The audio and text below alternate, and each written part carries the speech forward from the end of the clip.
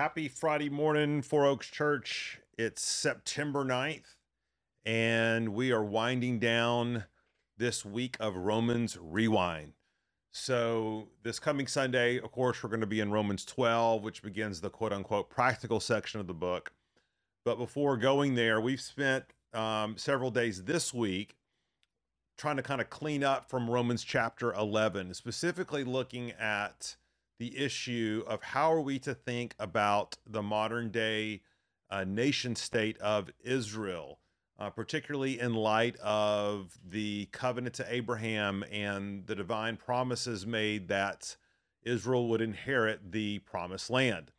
And the reason we're asking these questions is that Paul has just unfolded for us in Romans chapter 11 the fact that at the end of the age, all Israel is going to be saved. In other words, as a corporate entity en masse, ethnic Jews will come flooding into the church through faith in Jesus Christ. But knowing that, then how are we to think about the current state of Israel, the nation state of Israel? And let me just review what we've said the last 2 days. The first day we talked about this in depth. I'd encourage you to go back and listen to it, where we said that, and this is sort of based on a teaching from John Piper, which I affirm and concur with, where he talks about this idea that Israel, well, in fact, let's read the verse first and then talk about what Piper says. Romans 11:28. As regards the gospel, they, meaning the ethnic Jews, are enemies for your sake. But as regards election, they are beloved for the sake of their forefathers. So there's two realities there, right? One, God is going to remember ethnic Israel because of his covenant with Abraham, but at the present time, they are still cut off. They are enemies of God. So how are we to think about what's happening over in the Middle East right now? And essentially, Piper says that disobedient Israel, covenant-breaking Israel, has no claim upon the covenant promises that God has made. Only true Israel, only those who have faith in Christ can make that rightful claim. Now, there will be one day when there'll be a massive influx of Jews into the kingdom, at which point God will fulfill his covenant blessings to them, and not just to them, but to the all of church, because we're all the true Israel, which will not just mean possession of the promised land, but really which will in a sense be the ushering in of the kingdom of Christ over the whole world. And so all that to say, he would say that Israel does not have a current divine right to claim the land. They might have an historical right, and certainly ought to be governed by the laws of humanitarian goodwill and peace and all those things that come with being a nation state. But to claim an absolute divine right would not be correct from a biblical perspective. And correspondingly then, we ought not to think as evangelicals that we are giving a blanket approval towards every single thing that the nation state of Israel would do, although we might admire them as a nation and resonate with their stand on democracy and their historical right to the land.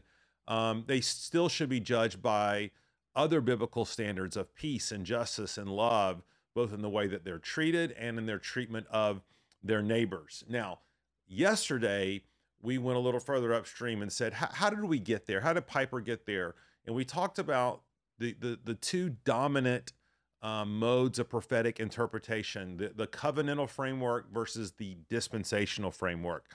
And the covenantal framework essentially says that there is not two distinct futures for ethnic Israel and the church.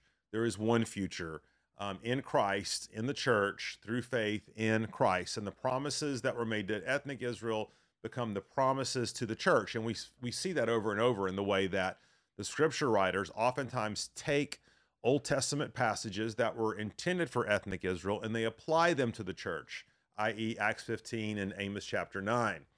The dispensational framework more says that there are two distinct futures for ethnic Israel and the church, and that the promises made to ethnic Israel in the Old Testament will be fulfilled literally in an ethnic Israel nation state, whether it's the claim of the land, the rebuilding of the temple, and the offering of the sacrifices, etc. And I tried to make a compelling case that while this is not a matter of Christian orthodoxy, that the covenantal framework, I think, is closer to and more reflective of what the Bible teaches. Now, having said that, I understand that for most Christian Americans for the last 150, 200 years have been raised in a dispensational framework, which basically says that essentially that the church will be raptured before the tribulation, that there will be 7 years of intense persecution, that the Antichrist will emerge and to persecute those who are remaining, those who are come to know faith in Christ in the tribulation, that all Israel will be saved. There will be a worldwide revival through the Jewish nation state in the city of Jerusalem. There'll be the rebuilding of the temple and the reinstitution of the sacrifices, and then Christ will come to establish his 1,000-year reign. And I want to just talk about one part of that to say that I think there are other biblical alternatives that we want to consider. And again, all of this is not so meant to push a particular eschatological framework onto you, but it's to encourage you to go to the scriptures and to learn these things for yourself, because many just assume the prophetic end times timeline that I just laid out without really necessarily knowing the biblical background. And I want to examine this, one part of this that I think will be really helpful. I'm going to invite you to turn in your Bibles to 1 Thessalonians chapter 4. And I want to read the passage that is most commonly cited by dispensationalists as teaching this idea of a secret rapture. Now, a little bit of background here. For the first 1,800 years of church history, the church has essentially taught what we've always affirmed, that Jesus is coming back again, that there's going to be a second coming of Christ. Christ came the first time to die for sins. He's coming back a second time to judge the living and the dead, to raise up everyone to bring the church back to him in glory. He's coming again. Well, about 200 years ago or so, there began to be, as part of dispensational teachings on the end times, and we don't have time to get into the backdrop of where even that came from, this idea that there was actually not going to be a second coming of Christ, but two comings of Christ, okay, for a total of three. There's the first coming, which we know about. There's the second coming at the end of the world. But then there's one in between called the rapture, and this would be a secret return of Christ. And this would be the time where the church, Christians, would be snatched up. That's where the word rapture comes from, and spared the atrocities of the tribulation, the 7 years of terror, okay, and suffering, and where the Antichrist comes and rules. And the most common passage used to back that up, at least the rapture part, would be 1 Thessalonians 4:13 and following. Let me read that passage. But we do not want you to be uninformed, brothers, about those who are asleep. Those you may not, okay, I'm sorry, let me start over. But we do not want you to be uninformed, brothers, about those who are asleep, that you may not grieve as others do who have no hope. For since we believe that Jesus died and rose again, even so, through Jesus, God will bring with him those who have fallen asleep. For this we declare to you by a word from the Lord, that we who are alive, who are left until the coming of the Lord, will not precede those who have fallen asleep. For the Lord himself will descend from heaven with a cry of command, with the voice of an archangel, archangel, and with the sound of the trumpet of God. And the dead in Christ will rise first. Then we who are alive, who are left, will be caught up together with them in the clouds to meet the Lord in the air. And so we will always be with the Lord. So for most of church history, this passage, 1 Thessalonians 4:13, was understood to be referring to the second coming, which is to be this very public event where Jesus appears in the air. There's a loud trumpet and shouts, and every voice and eye will see, etc. And where those who are here on earth will be snatched up into heaven to meet those who have already been raised to life, who have already gone on to heaven before us. Well, 200 years or so ago, there was this idea that maybe what's being talked about here is not the actual second coming of Christ, but is in fact the rapture. And the word rapture comes from verse 17 when it says, "will be caught up together." Rapsura, it means to be snatched away. And the idea here is that this is not speaking of the second coming. This is speaking of the rapture. Now, what are we to make of that? Well, I think a couple things. One, I think it clearly goes against the basic on the level surface meaning of the text, right? It seems very clear that Paul is talking here, okay, about a very public event, not a secret one. I mean, notice there's the cry of command, the voice of the archangel, the sound of the trumpets of God. And you might even see, though, some who affirm that this is teaching the rapture would say, well, this is something only heard or seen by believers. But again, this seems to sort of beg the obvious that's not what's being described here.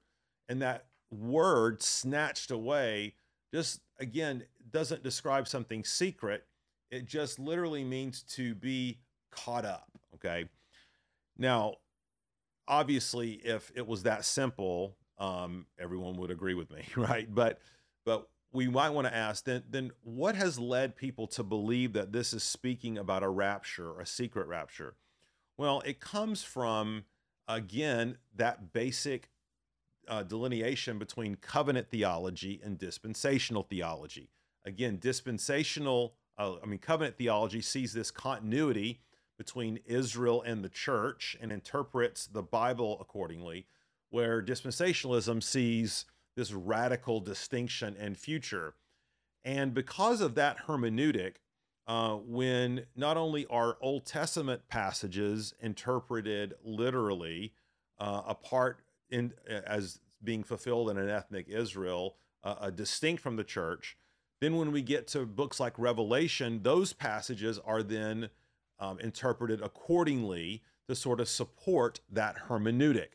And so in a lot of ways, what ends up happening is that due to other passages in the Old Testament and in the book of Revelation, because of what dispensationalists believe those passages teach, then they will look back on 1 Thessalonians 4 and say, well, in order for those passages to be true, then this passage must be interpreted in a particular way.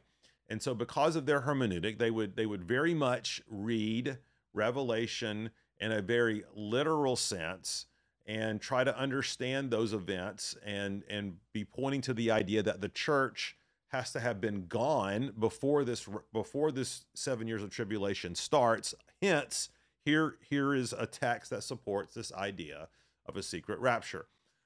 Again, can't get into all this today, except I want to point us to one thing. When you look at Revelation chapter 1, and as John is writing, I think he gives us a clue as to how we are to interpret the book of Revelation, and how we have to be very careful that we don't put too much weight into what is an otherwise apocalyptic literature. So look at Revelation 1:1.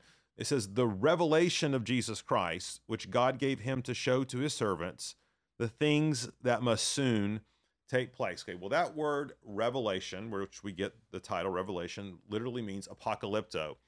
And that word translated, again, literally means to reveal by signs and symbols. So apocalyptic literature, which was very popular at the time that John was writing this letter, was meant to use imagery, numbers, signs, symbols to sort of paint a picture of different themes, okay, of different sort of trajectories that were observed in the natural world. They weren't meant to have necessarily a specific one-to-one correspondence with something that was actually happening. It described actual events, but in a symbolic way. So, for example, something like the tribulation, the 7 years of tribulation, we know that seven was a symbolic number in apocalyptic and Jewish literature. It just means for a particular season, or it can mean a sign of completeness. Things like the mark of the beast, okay, which dispensationalists would interpret literally.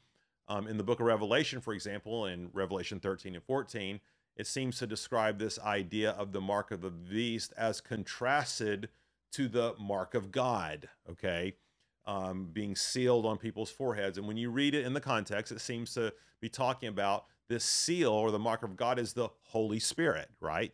And so, what is the mark of the beast? It's not having the seal of the Holy Spirit. It's having the seal of man. And so, these are just a couple of examples I want to just kind of put out there to show you that there's a number of ways of interpreting apocalyptic literature, but how you interpret those and how you interpret the Old Testament um, will come to bear on texts like First Thessalonians chapter 4. But I think when we read things in their context and when we let the New Testament interpret the Old Testament, okay, then we have, I think, a much sort of clearer path, okay? Maybe not clear about the things we want to have clarity on, like how's it all going to end and what's the timeline going to be and those sorts of things.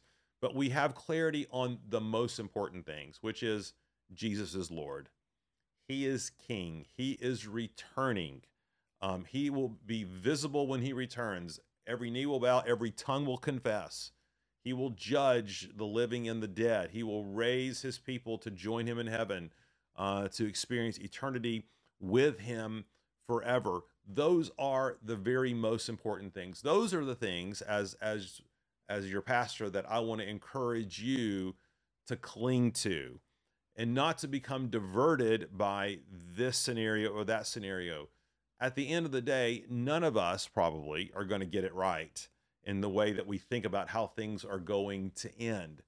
But let's focus on the things that we do know. Micah 6:8, to do justly, to love mercy, and to walk humbly with our God. All right, we'll be back at it again next Monday. So glad you've joined us. Listen, if you have any questions, and these have been a little longer devotionals this week, a little more detailed and nuanced. If you have any questions about any of these things, just email me, paul.gilbert@fouroakschurch.com. We'll see if we can work those into the rotation and answer some of those questions. All right, let me pray. Lord, give us wisdom, give us discernment, and please, Lord, give us your grace. Lord, we don't presume to know the mind, your mind, Lord, and we can't predict the future. But there are certain things that you've revealed to us that you want us to be sure and certain about. Let us place our hope in those. In Jesus' name we pray. Amen. Thanks, everybody. Have a great weekend.